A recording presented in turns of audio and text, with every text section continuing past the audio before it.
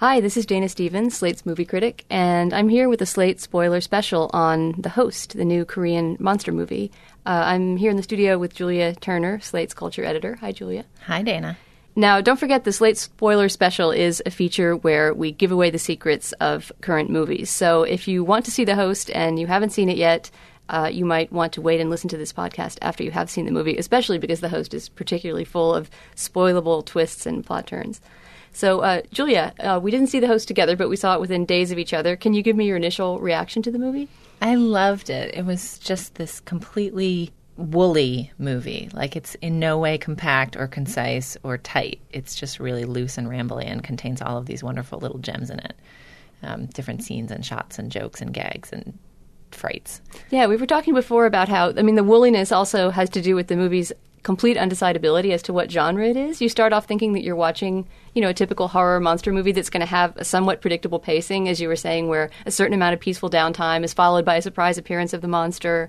And, for example, the monster is usually slowly unveiled in a movie like this. First you see a victim, and then you sort of see a corner of his shadow or something, and then you see just his claw or whatever, and then there's sort of a climactic scene where you finally see the whole monster. This movie subverts every one of those expectations and every genre expectation by just sort of, to me, it seemed like dipping into whatever well of genre it felt like it needed to at that moment. Right, and it shows you the beast right off the bat, which is just great.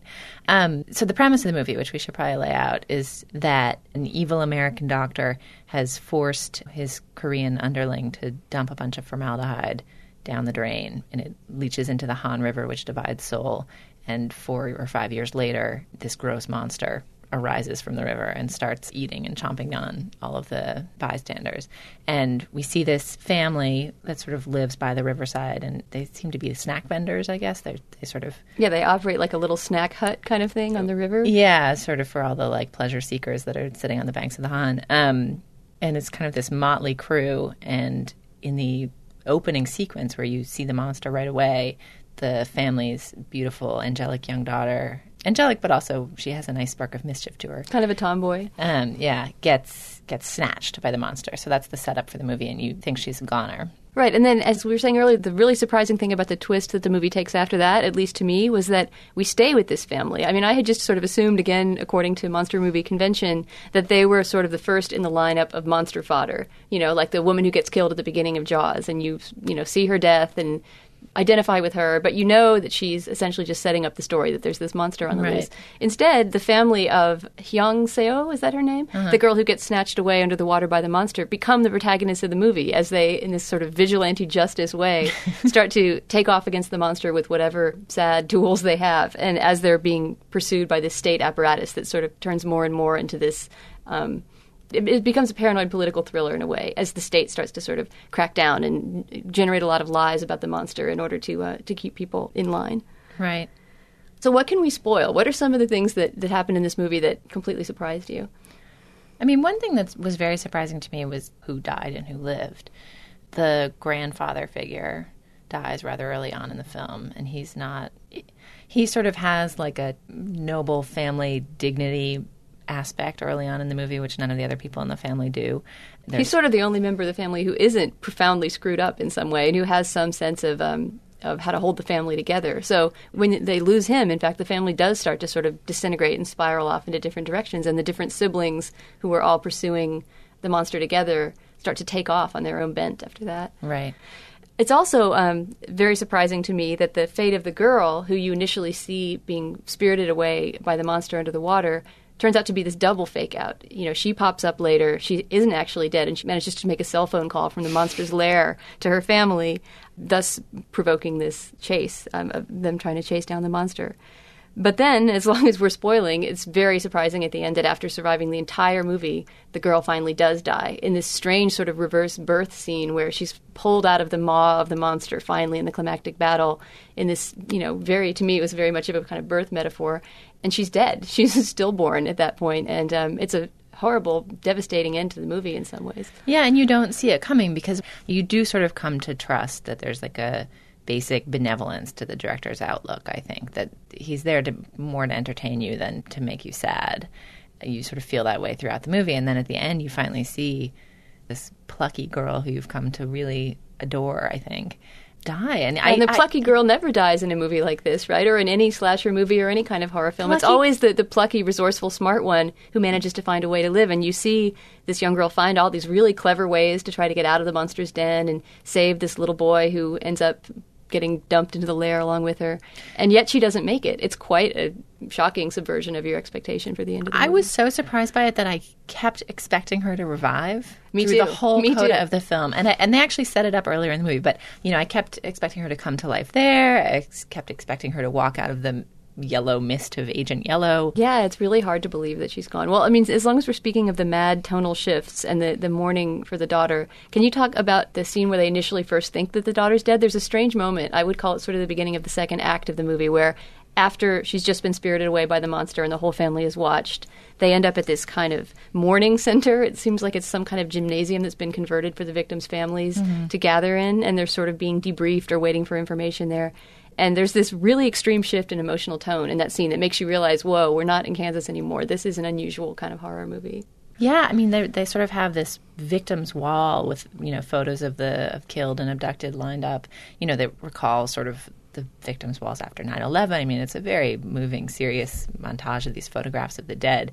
And then this ramshackle family that's been reunited by the girl's quote-unquote death. This is her first death, which wasn't really a death. Gather at her picture and wail and writhe and cry in this way that at first seems very heart-wrenching and moving, but then becomes almost like slapstick, like they're falling over each other on the ground, they're right? fake crying, they're shoving each other, they're sort of fighting for space in front of the daughter's picture and shoving each other away. I mean, they're practically kind of going woo hoo hoo and like banging their fists on the floor, And so at first you think, oh gosh, this is so sad, and then you think, oh God, what is happening in the scene? Like, why are these people being so disrespectful about their own grief? And then eventually it just becomes hilarious. Like the camera pulls up and you see the four of them kind of writhing in a row on the floor as though they're in a sardine can, and you can't help but laugh. And I sort of felt like that was the moment where I finally jumped on board the director's kind of crazy sort of Frankenstein of a movie where at one moment you're in one movie and in the next moment you feel like you're in a completely different film. Yeah, because at the same time, it's not as if we give up on those characters at that moment and decide that they're contemptible people who don't really feel their grief by any means.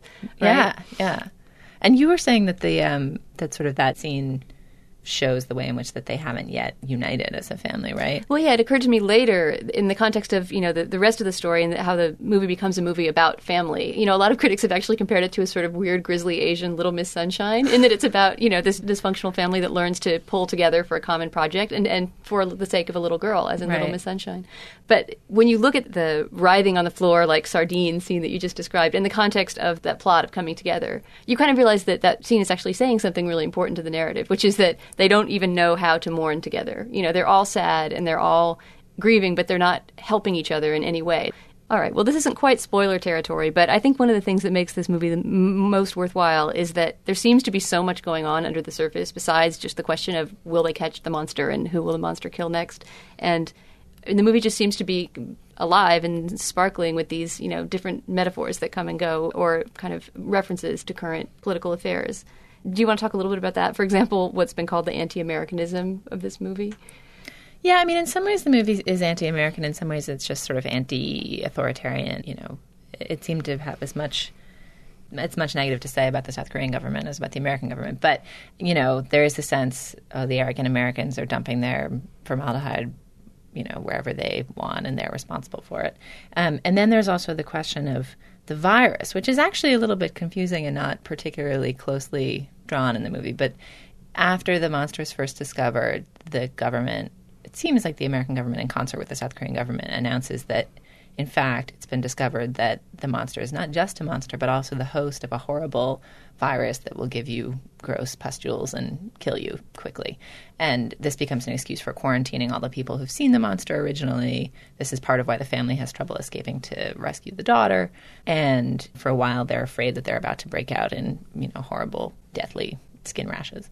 But then eventually they don't, and they realize that they're fine. And later in the movie, they learn that the virus was, in fact, never existed and was concocted by the American government. Yeah, there's a very odd moment when this cross-eyed, extremely malevolent-seeming American doctor says in English to a fellow American, explains this whole long conspiracy theory about the virus and how it's been concocted to keep the population under control.